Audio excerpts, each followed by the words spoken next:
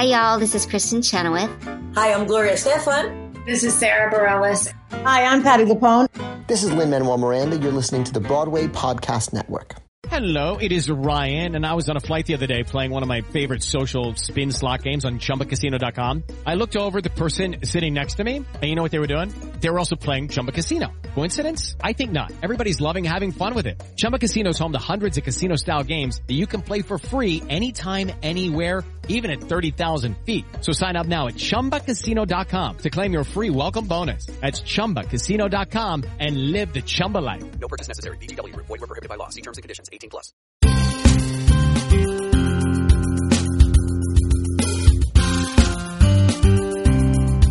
Welcome to Stagecraft, Variety's theater podcast, bringing you backstage and behind the scenes with the stars and creators of the hottest shows on Broadway, off-Broadway, and beyond. I'm your host, Gordon Cox. On this episode of Stagecraft, I'm talking to Jonathan Groff. Theater fans and Hamilton heads will know him from his Tony-nominated Broadway work in Spring Awakening as Melchior and in Hamilton as the scene-stealing King George.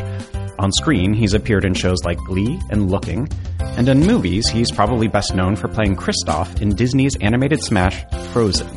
He's back as Kristoff in the highly anticipated Frozen 2 in cinemas November 22nd, not too long after his small screen return in the second season of Mindhunter, the Netflix series in which he stars. On top of all that, he's back on stage, too, starring as Seymour in the new, intimate, off-Broadway revival of Little Shop of Horrors. Groff's here in the studio with me to tell us about all of that and more. All right, this is the interview portion of Stagecraft with Jonathan Groff. Hello. Hi, Jonathan. Hi, how are you? Thanks for being here for the second time. You were one of my first guests a couple years ago. Thanks for having me back. And we are delighted to have you back. And you were also, to this day, it is one of the most popular episodes we have ever released. No so, way. Yeah, so welcome back. Score. Yeah. That's amazing. I'm happy to be back. And so we were just talking about how the fact that a couple weeks ago you opened Little Shop of Horrors. Yes. And you're sort of settled into the run. Yes. And how's it going? Are you having a good time? It might be the most fun I've ever had. It's kind of a perfect show, perfectly written. Right. And it's like a joyride every night. I get so excited to do the show. This sounds kind of cheesy, excuse me, but even like on Sunday afternoons when we do our final show of the week, right, I feel a little depressed as I'm leaving the dressing room. I know. Has that ever happened before? I feel like Marion Seldes or something. Because she's got the famous story of like, we get to do it twice today. And everyone's like, oh, God. But really, and it's not just me. I don't know if everyone else feels depressed when the week is over, but Sure. I do feel like, okay, I just have to wait until Tuesday before I get to do it again. And what particularly do you feel like you respond to in Seymour and in the part that you play? It's just, you get to do everything. It's like, it's a show where you get to be dramatic and funny and you get to sing great songs and everybody in the show gets a standout moment. So the entire cast gets featured in really exciting and surprising and fun ways. And so I think everyone feels like we all have something to offer and it creates this kind of team mentality when you arrive. And then the audience, because the theater is so small, it's only teeny tiny. Like we should, for people who haven't seen a show there or haven't Yeah. seen this show yet, like it's, what is it, 250 people? 270 270, and Yeah. the stage is so small that when the plant grows, you're like tripping over Yeah, it. exactly. Like it's really like yeah, it feels like the audience is inside the shop with us. Right. It's so small, and so because like we're having so much fun doing it, the audience, a lot of people know the show or know some of the songs, or it's sort of like the audience and the cast are there to both celebrate the show at the same time, and so it's a very unique, joyful energy. And I was talking to Michael Mayer, our director. the director who you worked with on Spring Awakening. Yes, and who is so incredible, and we just have had such a good time doing the show with him, and he's just a phenomenal director. And I was saying to him during previews, I feel like it's been this also sounds very cheesy, but a very kind of healing experience for everyone in the cast and for Michael. And when Michael pitched us all the show originally, he said, I want to do Little Shop off Broadway. It's never moving to Broadway. We're doing it in a small theater. We're not doing this for the money. We're not doing this to make our careers. He said, I want to do this show for the reason that we all used to do shows, which was just to have a good time. I want it to feel like summer stock. And I think that has happened from day one for the cast. And I think for the audience, the response that we're getting is, I couldn't stop smiling. I can't remember the last time I had so much fun. You know, it's a very, I think, healing, joyful experience for the audience as well. Right. You mentioned right before we turned on the mics that there's an ongoing saliva effort. Tell us Yes. about that. What does that mean? Well, I have a natural, this is also a problem, question mark, with the size of the house. Yeah. Is that I spit a lot on stage. I've always been a spitter. I get wet when I act. It's just what happens. I start sweating. Tammy, when we were in, it's first started. Yeah, this is like, Tammy Blanchard, your co-star. Yep. Yes, who I'm deeply obsessed with. Sure. She said, "Are you taking saliva pills?" Because I guess Bernadette Peters, she said during Gypsy, would take saliva pills to keep her throat lubricated. I did not know that. Yeah, and I was like, "No, I'm not taking saliva pills. I just get wet when I perform on stage. It is just what happens." And so I break out into a sweat, and then I spit a lot, and so. About 3 weeks, I got over it, but for the first couple weeks of the run, I felt bad because I walked down to the end of the stage in the opening number, the second song of the show, Skid Row, and I can't help it. I'm just like spitting on everyone, and they're either like enjoying it, or they're laughing, or they're holding up their programs to block their face. And you can really see from stage, it's as close as, I mean, we're about 2 feet away. Yeah, no, you're that close. And that's how close we are, yeah. So it felt like a problem at first, and now I don't care anymore. I'm just like... That's the way to do it. How can you... Yeah. It made me feel self-conscious at first. I was like, oh, God. I'd never been so close to the audience where I was actually seeing the reaction on people's face while I spat on them. And now... This time I am. Right. And so it had been a few years since you'd been on stage. Were you hoping to get back? Was this a thing on your radar? Like, oh, I want to get back on stage sometime soon? And so I just sort of like always want to be on stage. When I moved to New York when I was 19, it was just to do theater and nothing else. It's my. That was for Spring Awakening, yeah. I did Spring Awakening when I was 20, I think I got cast, yeah. But when I moved to New York when I was 19, I just like was a dream to have a career in the theater. Right. But I didn't anticipate something as amazing as Spring Awakening. I just wanted to be a theater actor. Right. So yeah, I love being on stage. I never not want to be on stage. It just feels like a part of who I am. And are you enjoying acting with a puppet? Because sometimes you are also playing a puppet. Yeah, at the same time. Right. I would say the puppet that I operate used to be my least favorite part of the show because it's like tapping your head and rubbing your belly at the same time. Yeah, it's just like one of those technical things that it was the most challenging part of the rehearsal process was learning how to act and dance and sing and operate the puppet at the same time. Sure.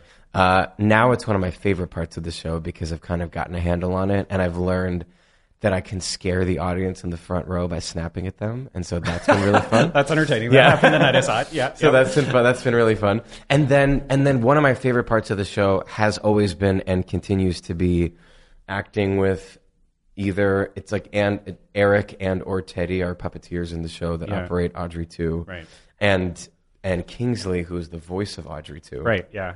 Where is he? Is he like off stage with a mic? Or? He's all the way in the back, behind in his own little booth behind where the stage manager is, up house right. Okay.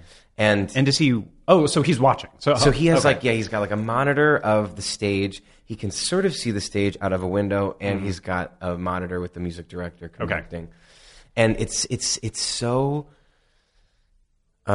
unique, the experience, because the puppeteers really have to be listening to Kingsley in order to match his vocal, which he changes a little bit night to night. Yeah. And so they're in a hyper listening mode. I'm in a hyper listening watching mode, watching them listen to him, to react to him in the booth. It's like I'm reacting to the plant, reacting to Kingsley, and it's like this three-way experience that I've never had before on stage. It's you're hyper aware. You have to have your senses really open more than usual because there's so many people at play trying to match each other. Yeah. You talked about the challenges with the puppet initially. Is there anything else that has been unusually challenging about this show and this part for you? I think, when the last time I did a big musical where I was on stage as much as this was maybe Spring Awakening, and I was in my early 20s. So now I'm learning like the power of the foam roller and the massage. Being 34, it's just and I'm not saying that 34 is particularly old, but it is, over a decade older than when I did a musical before. Right. And so I'm having to prepare to sustain the 8 shows a week in a way that I didn't have to when I was in my early 20s. Sure. And that has been, it's almost like I'm in better health because you have to take such good care of yourself. Yeah. So I'm in better health now than I ever have been because I'm stretching, I'm doing the foam roller, because I want, when I get on stage to do the show, to just fly. You're taking Halls all the time, apparently? Yes. You're popping Halls? Yes, Tammy Blanchard got us all addicted to Halls. And do you have a flavor of choice? Or I sort of changes all the time. All right.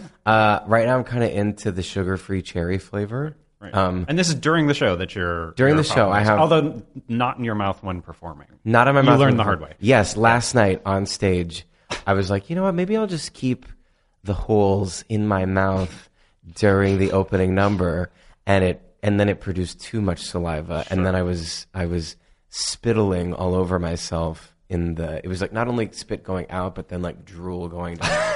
It was too much. It was too much. So I can have the Halls off stage. That won't happen again. No, that won't happen again. All right. No.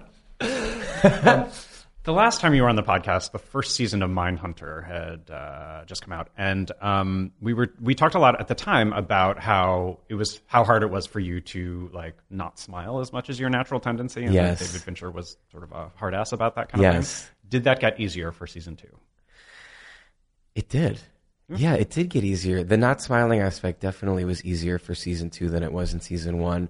I think because in season 1, everyone is trying to find the tone and the characters and everything on the show. Right. And season 2, it felt like, I think for the writers and the directors and the actors and the crew, for all of us, we knew what the world of the show was. Right. It doesn't mean that it was easy. With David, he's always trying to take everything to the next level. So no one was allowed in any way, shape, or form to be in cruise control. Right. But the specific thing of not smiling became more second nature to me. And the character of Holden, what I loved in the second season was sort of in the first season, he's so fascinated and obsessed with any sort of serial killer he can interview or whatever. And then right at the beginning of the second season, he goes to Atlanta and he's like, these guys are such a waste of my time. I'm so much smarter than these serial killers that I'm interviewing. And he comes into the room with this like sass and this like attitude that was so different than the first season.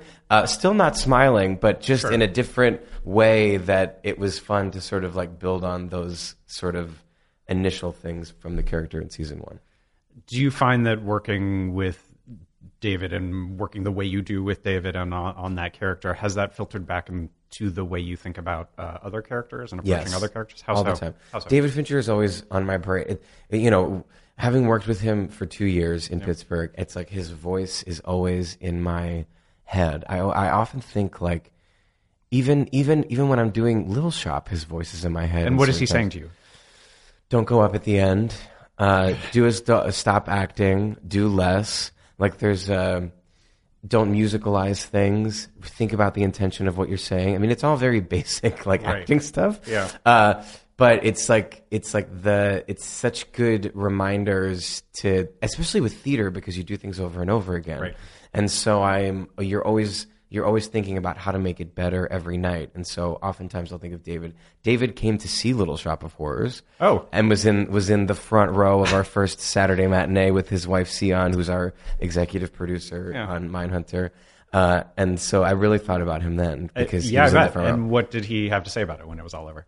He was so sweet and supportive and amazing, both he and Sion. I couldn't believe that they were there. And not only that they were there, but they were in the front row. Was hilarious. So I did end up spitting on him a little bit as well. It was the scene where I'm like... Possibly not for the first time. I mean, you've been acting around him for a long time. But on camera, you're like, I'm talking as quietly as that's I fair. Yeah. Yeah, I'm doing like your like TV voice or whatever. Yeah. And so you're not articulating as much as you do, right? And so I don't think he had been aware. He had seen Hamilton, so he probably knew that I had a memory of spit flying, but he was in the front row, and it was a scene where I'm holding the contracts, and I was right in front of him for that scene, him in front of him and Sion, and I was like, maybe I should hold these up so I don't. Oh, well, I'll just spit all over David and Sion. They won't care. Yeah. And since we've talked about sort of what was hard for you about getting Holden, your character in that show, what is it? So you're repressing that natural tendency of yours to sort of smile and be ingratiating and stuff like that. But what is it that actually chimes with you in Holden in terms of what who he is and who you are? I think particularly in the second season, the thing that resonates with me kind of, but that also was in some ways the most challenging thing for me in the second season was the procedural aspect of the Atlanta child murders and the kind of like police work thing. And as an actor, I'm more naturally drawn to sort of the psychological interviews, like that sort of cerebral work and the cerebral scenes, that when it became about the policing and the case in Atlanta and like the city names and the children's names and the kind of like getting into the nitty gritty of that aspect of it, I find that those just like technically hard to memorize. Like, I bet. The case stuff, I find that really difficult. And just sort of deliver like you're not delivering exposition, right? Yeah, exactly. Trying to like stay emotionally like connected to what's going on, but you are delivering like this historic case, and trying to be like respectful of all the people, the real life people that were involved in that. But on the flip side, that's also kind of the aspect that I relate to most in Holden is the ability to just lose yourself in your work. I can just like go and hours go by, and when we were doing tech for Little Shop of Horrors, I'd love the 12-hour days. I'm weird like that, where I get really nerdy and obsessed and super into my work in the same way that Holden does. Right. Was the tech process different in this teeny tiny theater than it was, or more? It was more. The challenge of this one was there's no backstage really. It's like you sneeze or take one step and you're on stage from off stage. And so the challenge of the tech was sort of negotiating the teensy weensy backstage area. Is that downstairs? Like, where do you go for, like, where's your dressing room? Downstairs? Yeah, so upstairs? it's like a spiral staircase down the stairs, and then it's boys' dressing room, girls' dressing room. Sure, yeah. And it's basically like a hallway. Yeah. And it's like super janky back there. Yeah. It's part of the charm of the experience. Right. Yeah. It's like stone wall where when it rains, like the water kind of drips in.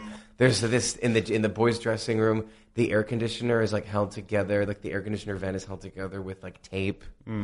It's that kind of moment. Who is the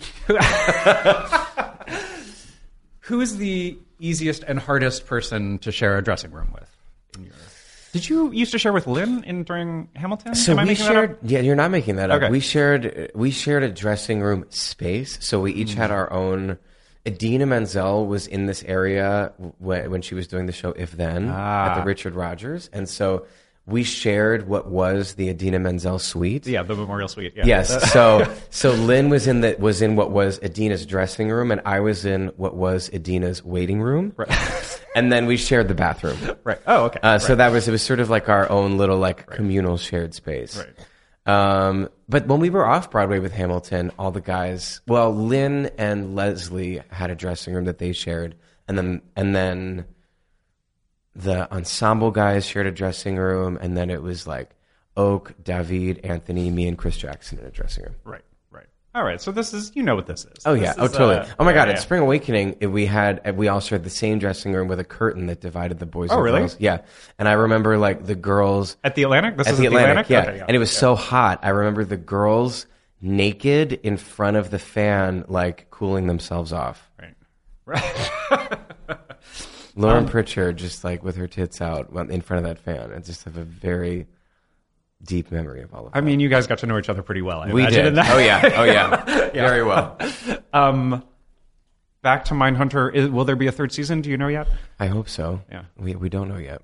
When David's shooting a movie, so it would have to be after that is over. How do you contrive to get Holden to sing on Mindhunter? Could there be a karaoke episode? Could there be? Part of what I love about Mindhunter is that it's so opposite from the Right. musical stuff. So personally, I don't have a desire. It's like, and I went there right after Hamilton. It was like, I also find Yeah. like theater is so communal. Like, you know, I think I've had a guest at every show so far. And, you know, of the whatever 40 performances that we've done of Little Shop, I've had a friend or a friend of a friend or somebody at every performance. And it's a very, you know, you show up, everybody signs in, we're all in the same dressing room, we're chatting, we do the show together with the communing with the audience. Yeah. It's over, you go for a drink. It's a very, for me, a social experience. And Mindhunter is the total opposite. It's like, it's kind of solitary. It's Pittsburgh. It's quiet. I never see my friends. Yeah. It's more of it's just the complete opposite experience. And I kind of love that aspect of it. It's like nice to have both. Yeah. It seems like in terms of the community of the doing a show versus doing a TV show, I feel like speaking of Frozen 2, which is coming up momentarily, how do you guys get to know each other as a cast? Because I feel, do you record together? It No. must be an entirely different kind of It is. experience. Frozen 2, coming back to it, I felt a community and a family with Jennifer Lee and Chris Buck and Bobby and Kristen Lopez and all the whole like sort of production team. Yeah. Because you spend many hours with them recording, and with Kristen and Adina and Josh, we got to hang out on the press tour for the first movie, and we know each other from just sort of being actors around. Right. And so I didn't spend any time with any of the actors ever recording anything. Yeah. But it did for Frozen 2 still feel like kind of familial because it's the same team that was making it. So that did feel very like connected and community in a way. That must be hard to sort of act into the void like that in terms of line delivery. Do you find there's something also beneficial or useful or interesting about that way of working? Yeah, I sort of love it. It reminds me of playing Disney movies as a kid when I would be alone in my room, you know, pretending that there was a fight or pretending I was in the elements or even like. And I'm reminded, like my 4-year-old niece, when it was snowing last year, she went out into the yard and she was like, "Papa," just by herself. And she was pretending to be in Beauty and the Beast and Belle when she's like in the, I don't know, I forget that part of the movie, but she was like screaming "Papa" in a coat and like with bare feet in snow. And we were like, "All right, girl, like you just do you." And that's kind of what recording a Disney movie is like. I'm like, "Anna," in the middle of a pretend blizzard. It's the same. It's the same kind of thing. And I also don't mind getting line readings. I'm not an act. Like if you give me a line reading, I'm like, just tell me how to say it. You don't need to like trick me into how to say it correctly. So I don't have a weird thing about you should say it with that inflection. You know, I don't. So I kind of, and you just say it a bunch of different ways. It's kind of fun. And then they pick one. Yeah. And then they pick one. Yeah. Right. Yeah. Have you seen the stage musical Frozen? I did. I was there. Not only did I see the stage musical, I was at the out-of-town tryout. Oh, wow. In Denver, Yeah. and then I went to the opening night on Broadway. Right. And I loved it. Yeah. What do you think? Yeah. Oh my God, when Casey Levy tossed her fucking hairpin out of her hair and I was like, I can't. And when her dress flew off her When it did body, the thing, yeah. I like levitated. Yeah, it was amazing. Would you ever want to be in? Would you ever want to play Kristoff in the stage musical? I don't think so. It would be too like it's so weird because they kept like people kept asking me at the opening night in the interviews and stuff like, is it weird that you? And I feel connected to Kristoff, but because it's like the voice of like Kristoff is blonde and very like burly, and so and to me a lot of ways. I mean, I'm not trying to downgrade the voice actors' contribution to animated film, but the animators are so amazing, and they really, in my mind, are the characters because of how their brilliant artistry of what they do. And in this second movie, I sing this song called Lost in the Woods. And when I saw it, I hit the floor because I could not believe I had recorded the song, and then they took the song to the to a 10. It was like crazy what they did with it. So I don't really feel an ownership of the character in the way like Right. I do feel a sense of ownership of Holden because it's me on the screen. So I can, give credit to the directors and the writers and all the people that had all the ideas that I didn't have to help make Holden who he is. But it is my face on the screen. Right. With Christoph, it's different. It's my voice, but I can really see so much work that all the animators did. So right. in like doing the show, right. I would be like, well, no, that's Jelani's part. Yeah. Right. Yeah. Do you ever miss being in Hamilton? And have you thought about popping in and doing, 'cause, what's your stage time in that role? Yeah, right? It's like, what is it, 15 minutes? It's 9 minutes. Is it really not? It's a cute 9. Yeah. It's a cute, clean 9 minutes. Great. And it was like the most incredible 9 minutes to have on stage because that role is so amazing. And, excuse me, I don't think about going back because to me that experience was about that company because I spent so much time off stage that even more than playing the king, for me personally, I mean, playing the king was incredible, but the experience of the show was actually the communal experience with that group of people because I spent most of the time hanging out with Lynn in the Idina Menzel suite. Yeah. And then people coming in, Oak would come into my dressing room, Pippa, Jasmine, they would all come into my dressing room at certain times and sit on my small, tiny little couch. And that, to me, is just as much what I remember about performing Hamilton than actually performing Hamilton. So it wouldn't be the same if I went back. All right. Are you someone who listens to cast recordings, Broadway cast recordings? Yeah. And what's sort of the like most frequent kind of return to use for you? Good question. I would say my heavy cast recording listening phase was like between the ages of 12 and 23. That's when I was like really going through cast recording moments. Right. I would say, recently I haven't listened to a lot of cast recordings recently. Although, I'm trying to think, what is the most recent one that I've listened to? I've been listening to a lot of Barbara. Sure. So I guess the most recent cast recording that I listened to is the original cast recording of Funny Girl. Oh, all right. Yeah, it's sort of a random throwback, but yeah. And are there any of those that you're listening to and thinking, oh, there's a part I want to play, or Fanny Bryce, definitely. Yeah, well, Fanny Bryce, obviously. That's the... No, it's funny. I don't do well. Really, the sort of weird thing about it all is that I always want to play girl parts. So I always want to be like Maria in The Sound of Music or Eliza Doolittle in My Fair Lady. Audrey in Little Shop. Or Audrey. Yeah.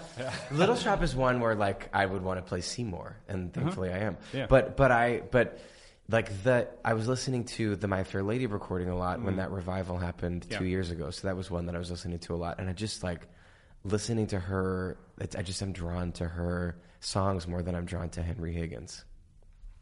All right. Well, how can we make My Fair Lady starring Jonathan Groff happen? Like, that's Nobody a thing. wants to see that. No, it sounds like a funny idea. It's sort of like it's like that would be maybe fun one night only. to hear a guy sing girl songs, but then like the actual reality of it makes you want to kill yourself. You could do it for that. What is it, MCC that does the like miscast? Oh, I've done those. Yes. Sure. I've already used up that opportunity. Oh, all right. I've already scratched that itch. Yeah, I can't go back again and keep doing it. Yeah. But that's just the innate trouble with being gay. Is you just want to play all the girl parts. I guess so. Yeah, that's really. So there's a ton of, you were talking about this with the difference between Mindhunter and the stage work. Like there's a lot of variety in the kind of stuff you do. Variety. Good plug. plug. Yeah, thanks. A lot of variety. Is there anything you haven't been able to do yet that you feel like you're really sort of desperate to? Oh gosh, this is like there's a million people that I want to work with that I haven't worked with yet. Phoebe Waller-Bridge is the first one that comes to mind. Oh God, Alexander Payne. I'd love to work with him. There's just a million. Soderbergh. I'd love to work with him. Wes Anderson I'd love to work with. There's just like a million directors that I'm dying to work with. A bunch of actors that I love. It's more about that to me than I'm not a dream role person. I never have been. And I'm really bad at inventing ideas of like, and now I want to do this. I have more of an instinctual, immediate feeling about reading something and going, I want to do that or I don't want to do that. And how much is that based on the team involved, and how much of it is based on your sort of response to the project itself? I'll take advice with a grain of salt always from anyone. Yeah. But ultimately, I make my own decisions. Well, sorry, I guess I mean creative team involved. Like how much is like as you're looking ahead? I thought you meant in like terms my of, agents your being like, team, you should do your this. Team. Yeah. I'll take their advice with a grain of salt. Sure, but ultimately, how much are your everything. choices guided by the people Always. as much as the all the people? Yeah, always the people. It doesn't have to be like I'm only want to work with seasoned. It's sure. But yeah, it's about what is the collaboration going to be like? What is the writing feel like to me? What is my instinct about it when I read it? Do I feel like I can bring something to it? Is it something that feels new and exciting to do? All of that stuff feels like it's hard to even really, it's hard to articulate because that to me part of the fun of it is that it is a mystery. Like you can't, anything that I've predicted or said that I wanted, if I can think of what it is, then I kind of don't really want to do it. That just sounds kind of boring. Right. If I can anticipate what it would be like, then it's already boring to do and boring to watch. Yeah. Is there a job or a gig or a project that you have always considered sort of the one that got away for you, or the thing that you wish you did? Or the night is bitter, the star. That's the man that got away. No. Is that weird to say? No, that's great. I don't have the one that got away. Do I? Right. I don't know. Nothing that's coming to my mind. All right. No, I don't. Maybe I'm too That's good. That sounds very healthy. Glass actually, half full. But no, I don't have. I feel there's so many. Now this is gonna sound really cheesy, but there's so many talented people working. I honestly just feel so lucky for the opportunities that I've gotten, and that's for real. Even when we were doing Mindhunter, and we'd have all these incredible guest stars come in and just fucking kill it, and prepared and can do anything and able to take direction, and many of them who I'd never seen their work before or met before, and it was incredibly humbling because you're like, wow, I get to be here every day and have this great job, and I'm just knocking on wood that I get to continue to keep doing what I'm doing. And how long are you in Little Shop for? Till January 19th, 2020. Is there any possibility of the show of either you extending or the show extending? I think the producer's dream is to keep the show going as long as possible. Right. I don't know that to be true, but I think that would be their dream, and I think Little Shop should run in New York at the West Side Theater forever because it's the perfect location for the show, and it's such a beautifully crafted production. Michael did such a good job. And so if you're out January 20th, is that what you said? January 19th, 2020. What's next for you?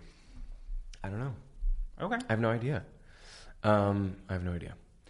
When you are not acting, what are you most likely to be doing? These days, foam rolling. Foam rolling in order to be able to act and sing the next day. Going to spin class. Okay, yeah. Yep. I try to do spin class before the matinees to wake up my body. Wow. I get really sweaty at the matinees because once I start sweating, I can't stop. Well, then it's all over. Yeah. That's a long day. You've got some spin class. You've got you've got some acting. Yeah. You would see me on my bike. I bike everywhere in New York. Yeah. So if I'm not at the theater, I'm definitely on my bike. I might be at the theater. Sure. I love to see plays. Right. Where else would you find me? I don't know. Just trying to figure out if you had to I'm a cook, or I'm so the opposite of a cook. Yeah. Whatever the opposite of a cook is, that's what I am. I don't know, an eater, I guess. Yeah. That's Totally. Yeah. right. I think those are all my questions for you, That was Jonathan. so fun and easy. You're a pleasure to talk to. Well, as are you always. So when you're on again for the third time with whatever it is, in My Fair Groff, I think is what you're going to be in. No. And then oh my God, no! I won't let it happen. All right. Well, so not that, but whatever the next time is, we'll see you then. Okay, great. I look forward to it. Thanks, Jonathan. Thank you.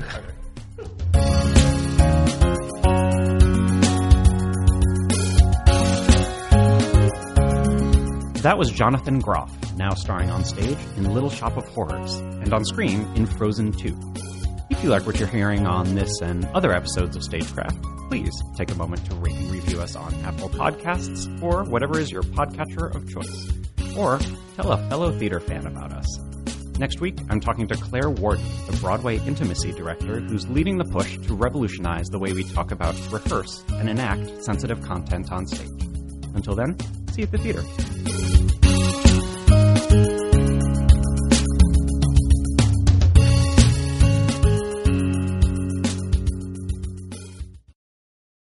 Have you ever wondered how your favorite performer actually feels?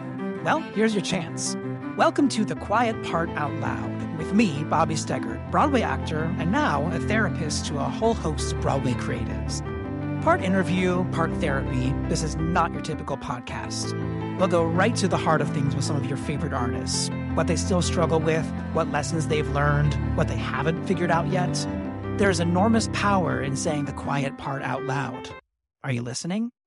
Hey, it's Leslie Odom Jr. here on the Broadway Podcast Network to tell you about the Rise Theater Directory, a program of Maestro Music. Rise is a national online resource designed to connect and empower backstage and administrative and creative theater professionals from underrepresented backgrounds.